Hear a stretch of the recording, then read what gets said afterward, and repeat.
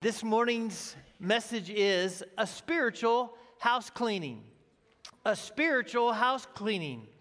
We're going to be looking specifically at John chapter 2, verses 13 to 23. Verses 13 to 23. And a lot of those verses will be on the slides as well as we go through it today. Question this morning: when do you do a major spring house cleaning? Oh, I just gave it away.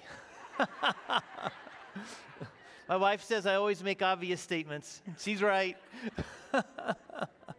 Typically not right now, unless you were at 30 degrees below a week ago and now 60 degrees above a week later.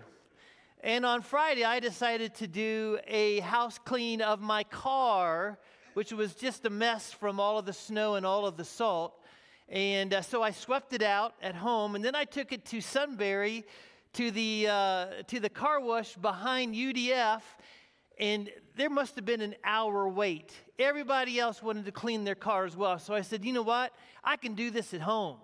And so I drove home, and I hooked up my garden hose, and I got about half of the car washed when the garden hose burst. And so I went and found another garden hose, and I hooked it up, and it burst. And in the middle of all of that, the faucet seemed to quit working, and so I hooked it up to another spigot, and it started spewing brown water.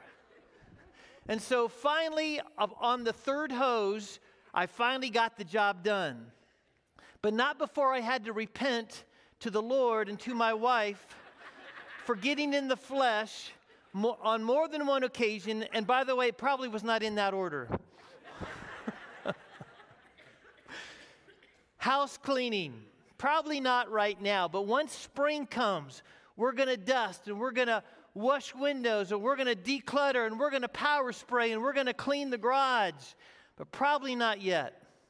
But truthfully, 2023 today is a great day for a spiritual house cleaning. Amen? Our tendency, of course, at New Year's is to make resolutions. Resolutions like, give up all my food and starve to death diet. Buffet my body until I pass out exercise plan. Or I'm going to read the Bible in a week plan. We do these crazy things and think we're going to follow through, and we really struggle.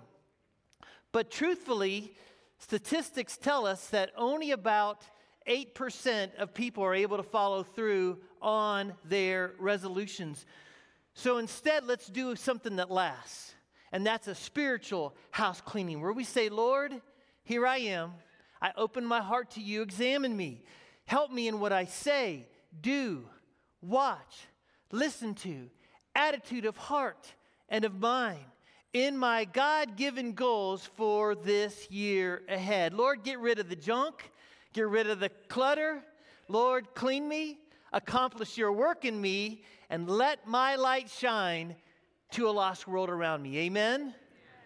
So I want to submit this morning that that's what we need to do. And here's the good news today. Jesus is still in the house cleaning business. Look at your neighbor and say that right now. Go. So there was a day in Jesus' ministry when he did a physical house cleaning. But as always, he was getting to the heart of the matter. So without further ado, let's check it out. Here we go. We're looking at John chapter 2, a spiritual house cleaning. We're going to look at three things today: his mission, his authority, his promise. There's no blanks on the back because I figured we'd all be too tired to worry about blanks today. So we're just going to go for it. Let's start with his mission. Look on the screen or in your Bible, verses 13 to 17 of chapter 2 of John. The Jewish Passover was near. And so Jesus went up to Jerusalem. Every time you see that in the Bible, up is referring to that elevated geographical place where Jerusalem is located. You go up to Jerusalem. In the temple, he found people selling ox, sheep, doves. He also found the money changers sitting there. After making a whip out of cords, he drove everyone out of the temple with their sheep and oxen. He also poured out the money changers, coins, and overturned the tables. He told those who were selling doves, get these things out of here. Stop turning the Father's house into a marketplace. And the disciples remembered this and what it was written, that there's zeal for your house and it will consume you. So here's Jesus at the beginning of his ministry. He had just performed his first miracle, and that was turning the water into wine. Exactly. Good job. And now he cleans the temple. This is one of 2 times that he clears out the temple. Beginning of the ministry, and later on at the end of his ministry, after his triumphal entry, he would do it again. And so he does this thing, and what happened? What was going on? Well, there were people exchanging Roman coins for shekels at an escalated price. There were folks selling doves that were hard to come by and gouging the poor. They were selling cattle with intent to make a profit as well.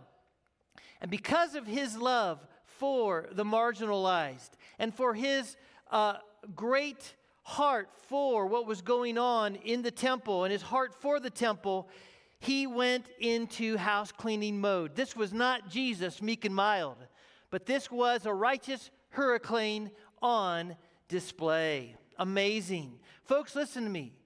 There are times where there's place for righteous anger, where we see injustice, wrongs that need righted, whether it's unborn babies being killed, whether it's the genital mutilation of our elementary age children, whether it's the sex trafficking of our teenagers, there's a place for righteous anger.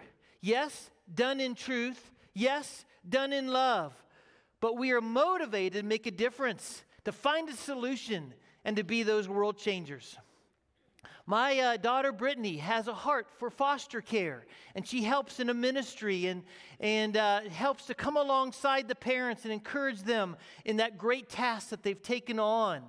And she says, hey, I'm pro-life.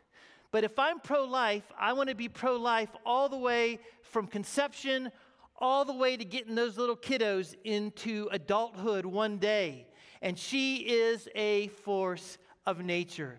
There's room for us to find that God-given heart and passion in place to make that difference, even with that kind of righteousness. But let's talk for a minute about the temple. So here they are in the physical temple. Jesus is cleaning house, kicking everybody out. And we're reminded of a couple things. First of all, God dwelt with Adam and Eve in the garden until they were removed from the garden. Later on, a temporary tent called the tabernacle was made, and that was with Exodus, with the Israelites in the Exodus in the desert, and God dwelt there among his people. But that was temporal. Finally, Solomon built the temple, the Solomon temple, the permanent place, later on, some years later, where the Shekinah glory of God filled that place and came down.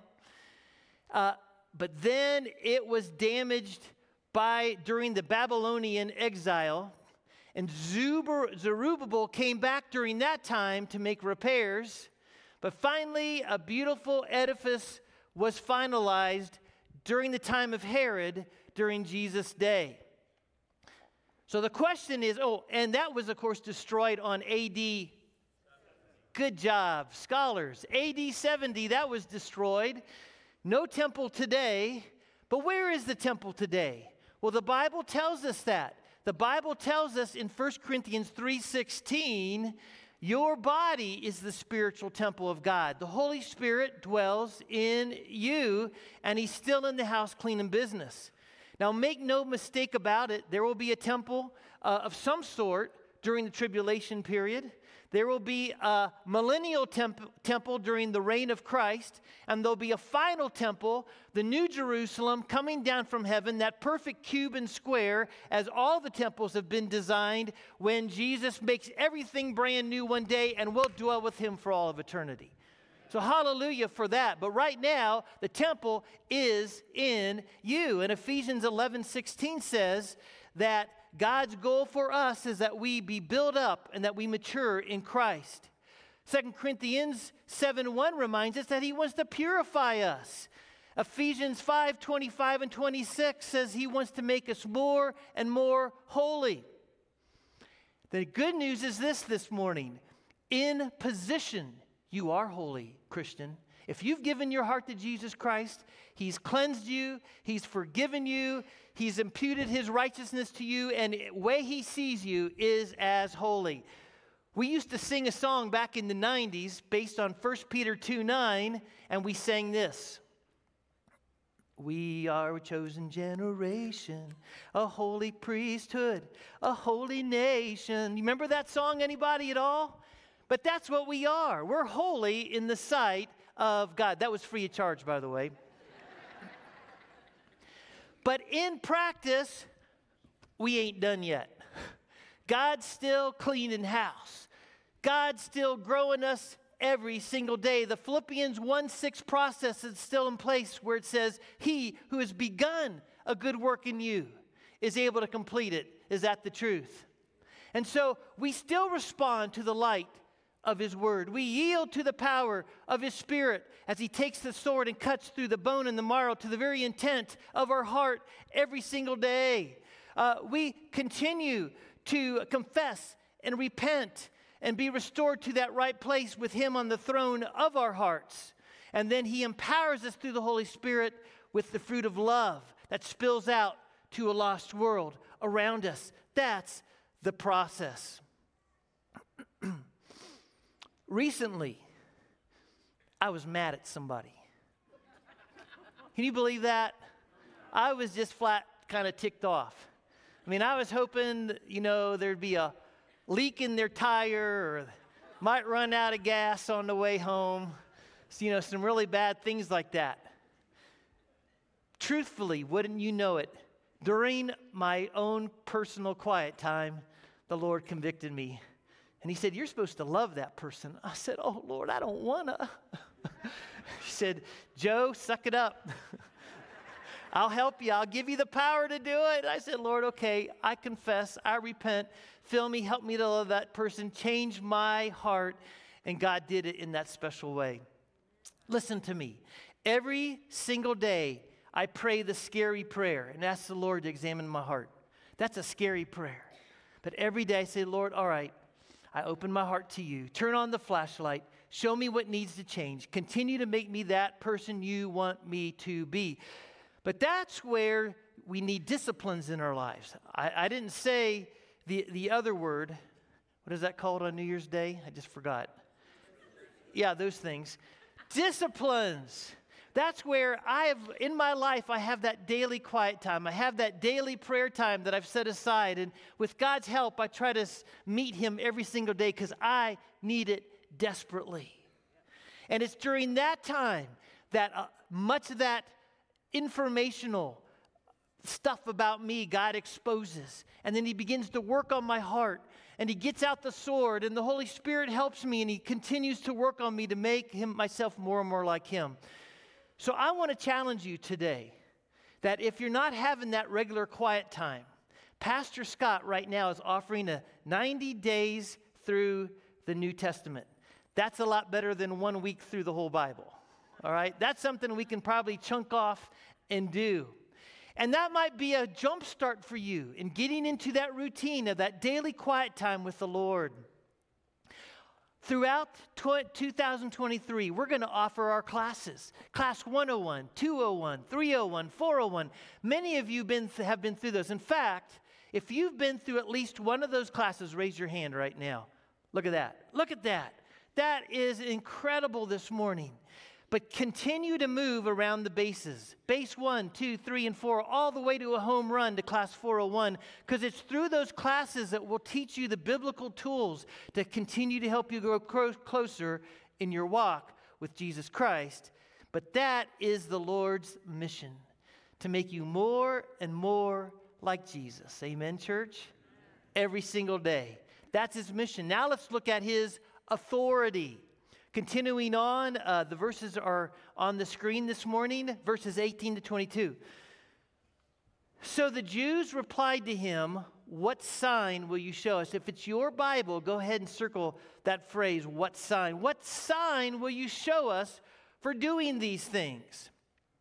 Jesus answered, "Destroy this temple, and I'll raise it up in 3 days." Therefore the Jews said, the temple, speaking of Herod's temple, right, took how many? 46 years to build, and you're going to raise it up in 3 days. But of course, verse 21, Jesus was speaking about the temple of his body. So when he was raised from the dead, his disciples remembered that what he had said, and they believed the scripture and the statement Jesus had made. Truthfully, people are always looking for a sign. Amen? Lord, prove yourself. Prove that you're legit. Prove that your word is the truth. Moses asked for a sign. Gideon asked for a sign. Jesus gave signs, miracles. So signs are not necessarily wrong, but when God has given a sign and it's sufficient and people still don't believe, then Houston, we have a problem. And that was what was going on with these Pharisees at that time. So a couple of reminders. God has given us signs. Romans chapter 1 tells us that his law is written on our hearts, that we know down deep what's right and wrong. Listen, I know that it's wrong to steal because I don't want anyone stealing from me. I know it's wrong to commit adultery because I don't want anyone taking my wife. The cannibals in Papua New Guinea know it's wrong to eat somebody because they don't want to be eaten. Say amen. God has written his laws on our heart. We know down deep what's right and wrong because of the golden rule. We don't want it done to us. We understand that. So we have signs, but also he's given exterior signs, and that is his creation. Look on the screen, if you would, for a minute. The magazine, The Aviationist, one of the world's most authoritative and read military aviation websites, said this about this picture. Not a Christian organization, by the way. These are pictures that don't need comment. This one allows us to talk about the B-2's famous Hawkbeak profile that seems to be inspired by Mother Nature. That's what the Aviationist had to say. Biblical Creation profile on Facebook said it like this. The B-2 bomber was modeled after the Peregrine Falcon. A genius designer will always inspire copycats. And guys, we can only copy what God has already made perfectly. Creation shouts out over and again. His fingerprints are all over. But look at the next slide, if you would. And how about inwardly, how we are made? Let me read this for you if I could. The human brain is made up of 100 billion neurons, nearly 100 trillion synapses.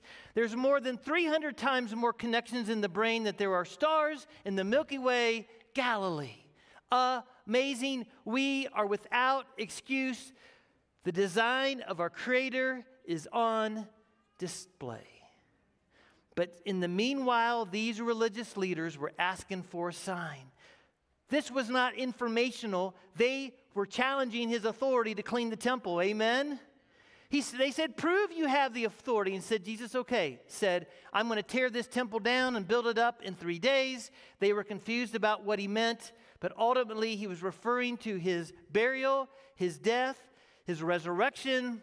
Those future acts would prove his final authority when he rose back from the dead, that he was incarnate, the ultimate Son of God, fully man, and he had authority to clean house.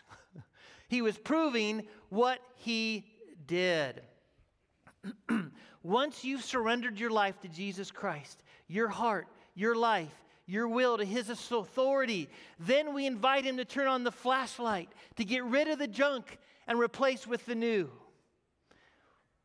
What does that look like? It's not on the screen, but let me just read you some highlights from Ephesians chapter 4, 22 to 32.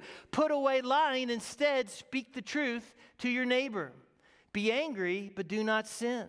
Let the thief no longer steal, but instead work honestly with his own hands. No foul language should come from your mouth, but only what's good for building up, right? Get rid, put on. Let all bitterness, anger, wrath, shouting, slander be removed from you along with all malice, and instead be kind, compassionate to one another, forgiving one another, just as God in Christ has forgiven you. Get rid of the old, put on the new, open up your hearts. Lord, clean me up from the inside out. Amen, church? I recently walked into our bathroom.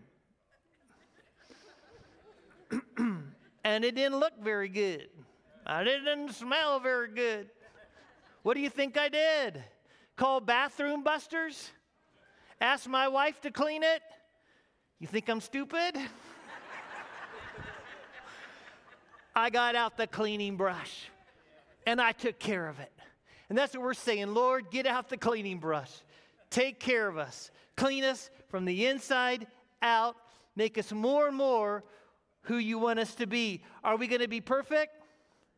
Are we going to fall flat? Do we still battle the old flesh? Yeah, I sure do, especially when my hoses keep bursting. Folks, listen, you've heard this before. In this world, we will not be sinless, but with Christ's help, we will sin less. That's the holiness, sanctification promise in us. That's his authority. We've looked at his mission. We've looked at his authority. One more this morning, number 3. Let's look at his promise. Look at his promise. Finally, as we come to verse 23, while he, Jesus, was in Jerusalem during the Passover festival, many did what? If it's your Bible, circle that. Believed in his name when they saw those signs that he was doing. So Jesus did his part. He declared who he was. He did that through the signs he performed, through the words that he spoke, through the righteous life that he lived. And those signs did their job, and people responded and came to faith in Jesus Christ. But there was a promise made even all the way back in the garden on that day when Adam and Eve sinned. And God promised one day a rescuer. And that rescuer would come, and the old evil one would nip at his heel, but Jesus would stomp on his head. And he did that on the cross. And when he rose again, and because of that, we have power and we have victory over sin and death and the grave and the promise of newness of life. And the ability to resist sin and to walk in holiness. The promise that God would set us apart, his people, his chosen generation, reflecting his light, just like the moon reflects the sun. Amen, church? It's a beautiful thing. You know, there's an old gospel song, and I will not sing this one, but it said, I catch them, God cleans them, heaven knows he saves every soul that believes them, I reel them in, and he washes away their sin. The truth of the matter is God does both of those things. The Holy Spirit draws us, he woos us, he brings us into relationship, he saves us, he cleans us up, and he begins the process of sanctification to make us more like the Lord Jesus Christ. But here's the good news this morning. He uses us in the process. We're the hands. We're the feet of Christ. We're the ones that go. Some of you did the Operation Christmas Cookie this past season and went to your neighbors and gave them a sweet treat, invited them to Christmas Eve services in the middle of a level 3 snowstorm. But to say honestly, that level 3 did not kick in until we had already started church. Just letting you know. I was keeping a close eye on it. But God uses us to draw them in. And then God even uses us to help clean them up, although he's the Lord of the process. That's why Hebrews chapter 10 reminds us that we are to spur one another on to good works, but it's done in the context of us not forsaking the gathering together of believers. We come together. Iron sharpens iron. We spur one another on. We admonish one another. We encourage one another, and God uses us to help us grow in the process. I remember 7 years old, Sunday school teacher telling me I was a little sinner who needed a Savior. I remember a few weeks later the excitement of my baptism, going under that water at that little church in New Bremen, Ohio. I remember falling in love with the Word of God in the 4th grade as I lay there in Bowling Green on our living room floor and reading the Word of God and becoming infatuated with it. I remember in the 5th grade going to a church and going to Sunday school and doing bulletin boards, helping to decorate bulletin boards. And I said to my parents, I want to go to a church where they teach the Word of God. And Mom and Dad left that church. To this day, Mom blames that on me. It's true. What am I saying this morning? I've seen God's hand on the house cleaning business of my life from the very beginning. And He's not done yet. And He's not done with you yet. And He's made that promise that that's what He's going to do in your life as you submit to His way and His will and let Him make you that person He wants you to be. So here's my question in closing today. Are you ready to submit to your Savior and let Him clean your house? Are you willing in 2023, I just did a flashback, not 1923, 2023, submit to His work, His Holy Spirit work in your life. In closing today, I want to make a statement. I'm so stupid. I picked these dumb personal things. It's on the back of your outline. Your dash is what matters. Your dash is what matters. You look at a tombstone, there's a birth date, there's a passing date, and there's a dash in the middle. And that's what matters, right? That's your lifespan. That's the 70, 80, 90, possibly representation of your life. And how did you live it? How did you walk with the Lord? What does that look like? That lifespan, those 70, 80, 90 years. I love what Pastor Frank says. He says that dash represents practice for eternity. Are we ready? Do we have our eyes on the eastern sky? Are we living for the Lord today, but keeping that right eye looking out for Him?